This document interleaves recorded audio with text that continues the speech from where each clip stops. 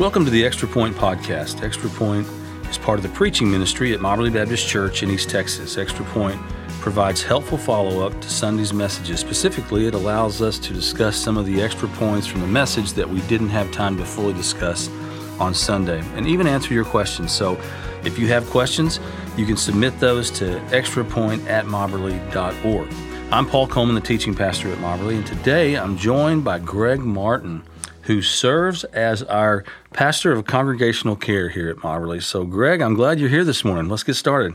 Well, it's good to be here this morning, Paul. Thanks for inviting me to share. We've been going through this great series, and I just have heard so much positive feedback about under the title of Above Every Other, which focuses on some of the many names of God. And over the last 10 Sundays, you've shared with us 19 names for God. And, as we wrapped this up and brought it to a kind of a point of conclusion, what was the final name that you taught about this week, Paul? The final name we talked about on Sunday was Abba Pater, or some translations say Abba Father, but it's essentially Abba is Aramaic for daddy or papa, and then Pater is Greek for father. And I knew when we started the series that we would end up, or that I knew that I wanted to end up on Father's Day talking about Abba Father. And the reason for that is because really the concept of God as Father is really a concept that encompasses all of the names of God that we talked about. In fact, it encompasses every name of God. So if you study all the rest of the names of God, however many there are, and there are a lot, apparently, you would find that they're all consistent with who God is as a Father. And so to me, it was a great way to sort of wrap everything up and focus on our Heavenly Father. And so let's talk about that term, Abba. I've heard people over the years, in prayer services I've been in, or usually if I'm praying with a small group of people, sometimes I'll hear people say Abba, or they'll even refer to God as Daddy. How do you feel about doing that in your own life, Greg? How do you relate to that?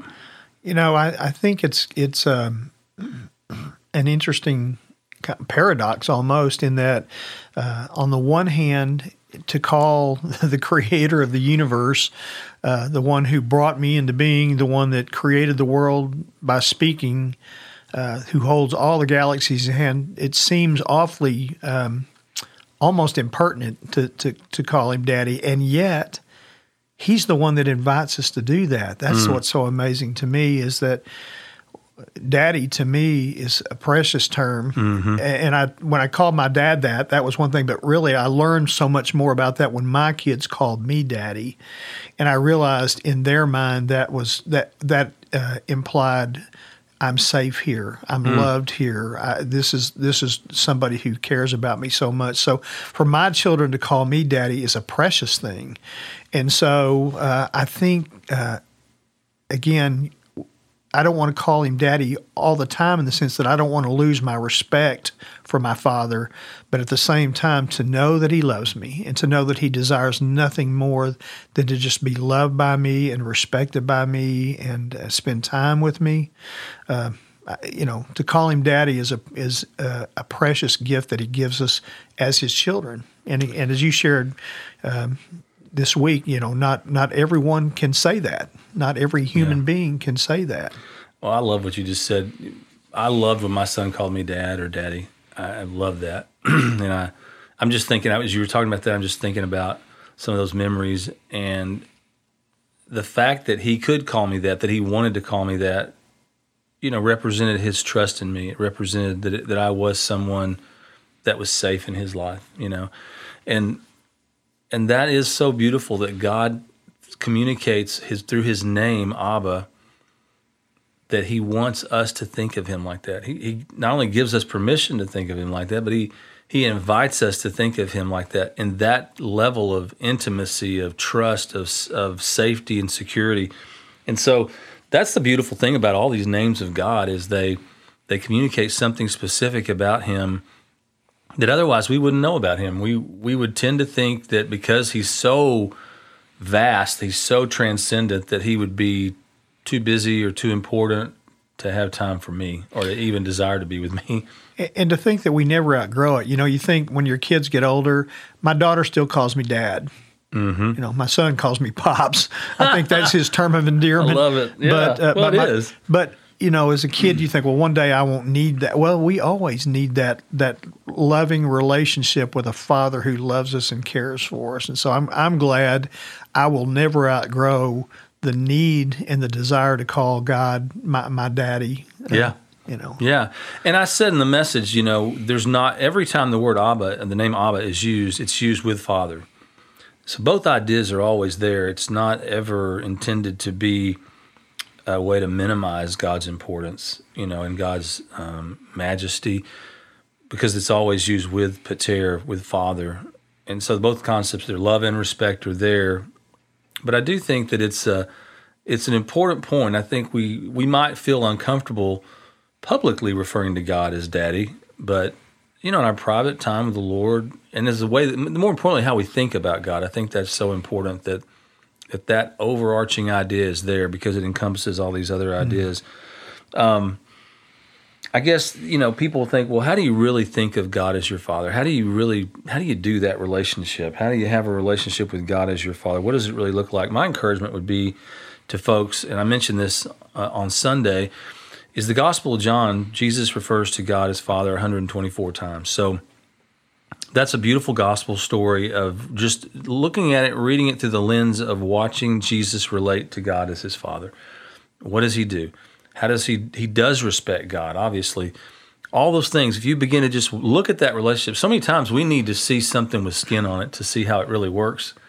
And that is an excellent place to go to be able to see how Jesus related to his Father, both as his Abba and as his pater, as his Father. Love and respect, intimacy, and yet confidence in him as a God who could do anything, God without limits. And so I would encourage people to go there and look at that. I think one other thing that you mentioned yesterday, which is one of my favorite stories, the story of the prodigal son in Luke chapter 15, is another good place to go and look and see how we relate to the Father. No matter how much we mess up, he still loves us so much. And runs to us. Man, that is so awesome. And he's always looking for that relationship to be restored and refreshed and renewed. So, yeah. Well, several times in this series, you quoted a couple of guys that I find fascinating. One is A.W. Tozer, and one is a man named J.I. Packer. Two giants, and I've read some of their stuff, but why in particular have you found them helpful in this study about who God is and how we see him through his names? I read The Pursuit of God when I was in high school. And in the youth ministry that I came up in, our youth minister put a library together in one of the rooms at the church, and he just picked out some books and said, if you're looking for something to read, to grow spiritually, here's a bunch of books, and you can just go in there and check them out, write your name on this piece of paper, whatever. So actually, The Pursuit of God was the smallest book on that shelf, and I wasn't much of a reader in those days. I didn't really enjoy reading till later in my life, and so I thought, well, this is a little bitty book, and if you read it, if you look at it from the beginning, it looks like a pamphlet almost. I mean, it's a tiny little book, and I thought I can probably read this one, and so I took it home and started reading it and wrestling with it. And there, I'm sure, the first time I read it, there was a lot about it I didn't understand. But what I got from it was exactly what we're talking about in this study, that God wanted me to know him personally. That it wasn't just about some kind of third-person relationship or static knowledge of God who exists way off somewhere, but it was a personal, intimate relationship. And so that really intrigued me. And I began to do more research and read more books by Tozer. And what I discovered about him was he was, some people call him a mystic. I think that's unfortunate. That's an unfortunate term, I think, because that tends to scare people away from someone like that. Right. He, to me, was very sound biblically. He's an amazing guy. He never was educated formally, but so intelligent and educated himself. But the thing that I love about Tozer is he was a pragmatist. He spent hours with the Lord every day on his face. He would get on his face in his office and spend time alone with the Lord. And so to me, I've always had a lot of respect for him. So the more I've gone back and read that little book over and over again and recommended it to people and gone through it with people, I find different things almost every time, but it's always based on what I find is always the same idea, and that is that God wants us to know him personally and have a personal relationship with him. And so when you read Tozer, you just understand that is the thing that consumes him. He is consumed with knowing God and getting to know God here on earth, not just waiting until we know him face to face in heaven. And then Packer's more of a theologian, obviously a guy who's very practically involved in knowing God himself too, but he comes at it from a little bit more of a historical theological standpoint. And so the first time I read Knowing God, again, I think I was in college maybe, and I didn't understand a lot of it, but the things I got from it were very helpful. And he just talks about these basic concepts, not necessarily the names of God, but basic concepts. So either one of those books, Knowing God or The Pursuit of God, or even a third book by a guy that actually led me to the Lord named Dan DeHaan, wrote a book called The God You Can Know. And you can still get that, I believe. But if you can't, let me know and I can get you a copy. I have a few copies. But those books are all just focused on the same thing, and that is the importance of knowing God personally. Not just knowing about God, but knowing him in your experience through his revelation in the Bible. Paul, I went back and pulled out the book by Tozer as you began this series and kind of referenced him. And I guess the thing that struck me is just we were created to know him, and we're never going to be fulfilled until we really seek that intimate knowledge that fills a longing, a need in our hearts that is there. And so I appreciate your helping us to be acquainted with these guys who share these deep things with us. Sure. Sunday was not a coincidence. We don't believe in those, but certainly God had worked in your heart to bring this series to this point on a special day, a Father's Day. And Father's Day is an unusual thing. It can be such a great celebration, but it can be a hard thing for many people who their picture of Father, because of their own personal experience, is a pretty hard thing. Father wasn't what... he may have been mean, he may have been distant, he may have been had issues. I mean, and as a father, I can relate to that. Sometimes when I look back, I realize my failures more than I recognize my successes as a father. Thank goodness that God fills in the gaps. but knowing God as our Father is different than knowing our Heavenly Father. Help us to think through that a little bit, Paul. Yeah, I mean, our earthly fathers, our biological fathers, at some point they all fail us, but there are some people who have very disappointing experiences with their biological fathers, from anything from never knowing their father, never really having a relationship with them, to knowing them, but, being hurt by them, abandoned or abused maybe even. And so I know anytime like a day like Father's Day, particularly, there's a lot of emotions. I got a note from someone yesterday afternoon basically expressing that their relationship with their earthly father had been very difficult and strained. And they just appreciated the fact that we talked about that a little bit, that we acknowledged it, because it's not all perfect. And there are people sitting in our churches each Sunday who have their father on the road with them, maybe even their grandfather, and they have wonderful families where they've demonstrated some of these attributes of God to their kids and grandkids, and that's such a blessing, and that's ideal. It's not most people's experience, unfortunately, but so many times people will say, and I've heard this in ministry, I know you have too, I can't think of God as my father, because the only thing that comes to my mind when I think of Father is negative. It's disappointment. So how can I then think of God as my Father? And we talked about this on Sunday, that God is the standard for fatherhood. No earthly father, regardless of how well they do at fathering or how poorly they do at it, they're still not the standard. The standard is God. He is what a true father should be and should model for their kids. And so to me, it's backwards to say, and I get it, I understand, because I had a father who disappointed me too, through no fault of his own. With his illness, he simply was not able to be a father that I needed. But instead of looking at our dads and saying, that's what God should be like, we should look at God and say, that's what our dads should be like. God should be the standard and not our own dads. And I think when you start with God, then it's starting over. It's saying, I'm just going to, okay, I don't know what a father should have been because I didn't have a good father, if that was your experience. But I can look at God and see what kind of God and Father He is, and He's not limited.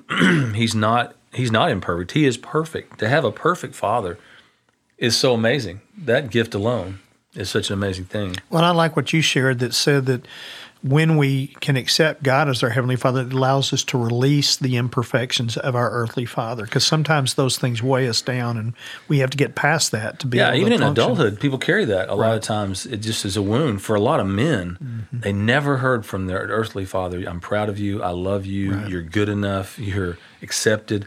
And that wound, even for a middle-aged or an older man, still is there in a lot of men's lives. So I had a good dad, hard worker. What was your dad like?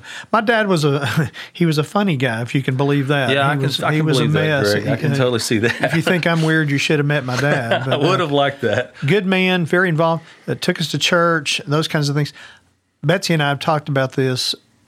We don't remember our dad saying to us a whole lot, I love you, or I'm proud of you, and yet we never doubted it. You knew it. We knew it, but looking back on that, and that's one thing I've tried to be more intentional about. And I'm, again, I'm the dad that looks back and sees the what ifs, but Sure. I've tried to be more intentional about telling my kids I love them and that I'm proud of them, because I did not hear that. I did not doubt it, but I did not hear that very much. And so, I think every dad probably has gaps. And like I say, I'm grateful that God is so good at filling in the gaps for us. And I'm thinking about that too. I think I knew that my dad loved me. I never really doubted that. But I don't know that I was always quick to tell him I loved him, but I don't think he ever initiated that. Mm-hmm. Right. And of course, it all depends on the generation they came from, what they saw. So it's cyclical in some ways, but right. I talked about on Sunday this idea of, if you keep looking backwards and blaming, past generations or whatever, or just thinking about where you've come from. I know a lot of people who are bound by that. Mm-hmm. They look back and they go, well, 3 generations ago, my dad, my granddad, my great-granddad, they were unfaithful, or they were an alcoholic, or they were whatever. They had some kind of horrible habit or sin in their life that tended to just define them, and so I am doomed. Mm-hmm. And in Jesus Christ, you're not doomed. You're free. Right. You're set free to forge a new path, to create a new branch in the family tree.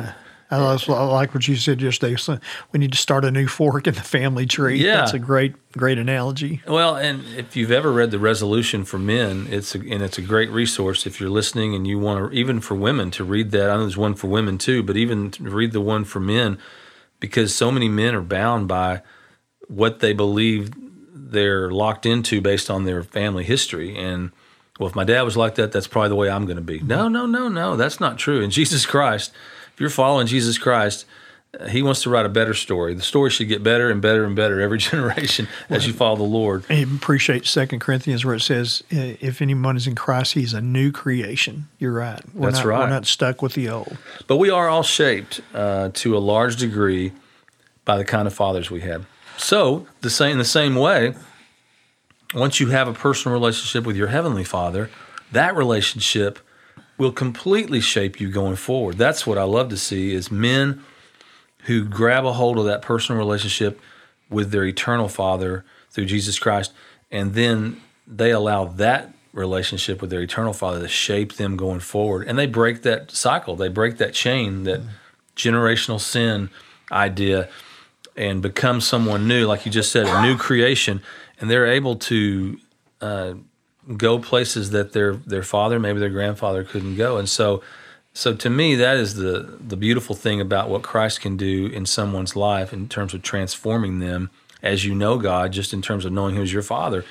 Allowing Him to meet the needs in your life that your earthly father, even if he was great, could never fully meet. Well, and I think about the ripple effect of these things, the generational impact. You shared such a beautiful story yesterday about Philip and Andy and their loving this sweet little girl enough to bring her into their home, and with the goal, hopefully, someday of adopting.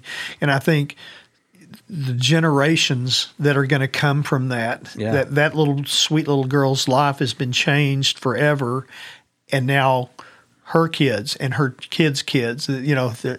Just like sometimes we feel like the generations before have affected us, the choices that we can make in Christ have such a ripple effect to the generations that come after us. That's right. That's hopeful, isn't it? That's powerful. That's awesome. Yeah. Well, Paul, we have loved the study, and I just want to thank you on behalf of the congregation just for allowing God to speak through you on this. And hopefully we won't stop that right now. I mean, this is a study that should go on. So, there are other names to study, other things, but Paul, I'm not saying that my memory's not as good as it used to, but if I wanted to find a resource that would help me go back and reflect on the names of God that you shared with us, where could I get that? We created a printable handout online because we weren't giving out anything in person for the whole COVID deal, So you can go to mobberly.org on the website. Right now, at the very bottom, you'll see a banner that you can actually click on that says print out the names of God. And I guess that'll be up for this week. But after that, you can go to mobberly.org, scroll down to where it says, just go all the way down until it says online campus. Click on that, and there'll be a link there on that says names of God, printable names of God, so that you can have that. And I would encourage you to print that out and put that in your Bible or keep it with your devotional materials and meditate on that every day. I think it's so important that those ideas and concepts of who God is not just be something that we learned at church one time when we had a sermon series on it, but they actually become part of your mindset, part of your thinking. Tozer had that quote that I've quoted many times over the last 9 or 10 weeks, that what a man thinks of when he thinks of God is the most important thing about him. And so you can control what you think of when you think of God by allowing his names to penetrate your thoughts and your heart. So I would encourage you to sit down and meditate on those things. I read back through them yesterday just to say, this is the definition of what a perfect father looks like. And obviously no human father could ever be the things that our Heavenly Father is, but our Heavenly Father is all those things. Mm-hmm. And so just understanding those things and knowing those things builds our faith and trust in him, and our confidence in him, and our intimacy with him, our desire to be close to him. So that's a really important thing, and I just encourage people to do that. Well, I hope our people see this not as the end of, sometimes when I was in seminary, you'd take a course, you took the final exam, and done. You got a grade, and you check that one off, and you put it on the shelf and never thought about it again. But certainly that can't be true of this thirst that hopefully has been ignited in us or reignited in us to know God and to really understand his character, and not just to know him, but how does that impact my life today? How does that impact my life during COVID? How does that change my life as I deal with racial reconciliation? All these things that we're faced with right now. Yeah. How do the key is allowing this continuing growth in our knowledge of God to affect the way that we live. Yeah, it is a relationship, and besides using that handout, I just think what I encourage people to do all the time is give God a block of time on a consistent basis. And I know we talk about every day having a time with the Lord, quiet time, a devotional, whatever you want to call it, and that's important. But often those times are limited. We've got 15 minutes or 30 minutes or whatever the time would be, especially if we're going to try to do it in the morning before we do anything else, which is a great idea. But there are different ways you can do that, and I just think one of the most meaningful things that I've done in my life, and it came through the encouragement of guys like A.W. Tozer, Leonard Ravenhill, even Dan DeHaan that I mentioned that wrote the book, The God You Can Know, is to take and give God 2 or 3 hours and just say, for the next 2 or 3 hours, there is nothing more important on the planet that I could be doing right now. And so I'm going to block it out. I'm going to put myself in a situation where I can be as little distracted as possible. And I'm going to tell my wife ahead of time. I'm going to, tell my kids ahead of time. So I'm not interrupted for unnecessary things. I'm always available unless there's some kind of an emergency or whatever. But I'm not going to look at my phone. I'm going to take just my Bible, and I'm going to find a place that's safe, and a place that I can kind of be free of distraction. And I'm just going to sit in the presence of the Lord, and I'm going to think about him. I'm going to meditate on him.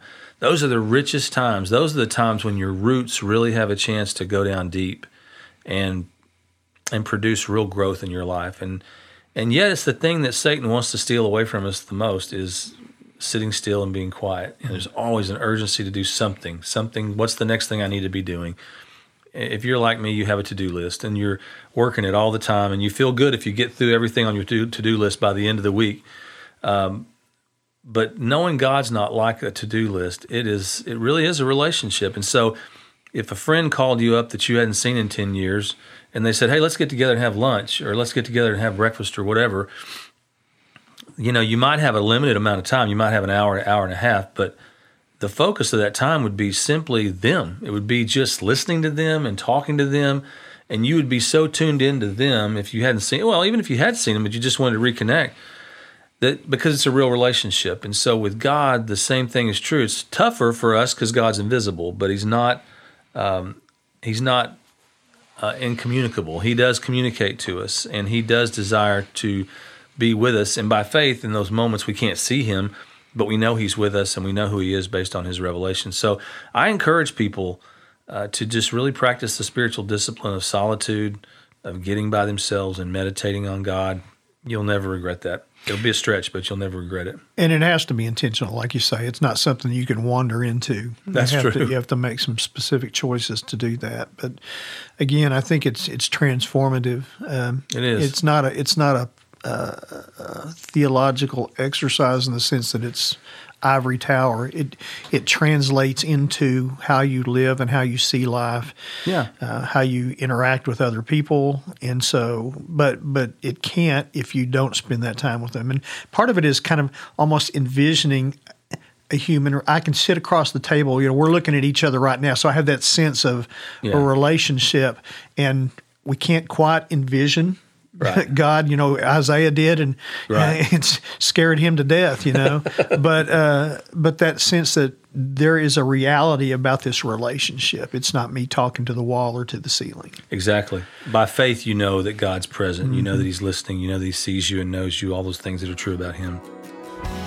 We hope this podcast has been helpful to you, and we've heard from several of you. We'd love to hear from more of you, even if you don't have a question, if you just wanted to give us some feedback. We'd love to hear if this is helping your walk with the Lord and what ways it's helping you. So you can let us know that by going to extrapoint@moberly.org. But also, we hope this helps those of you who are leading. You're teaching your Connect groups, or leading your Connect groups, or discipleship groups, or just in your own personal study of God's Word. I hope you'll join us next time for the Extra Point podcast, or in person or online this Sunday at moberly.org. Thanks.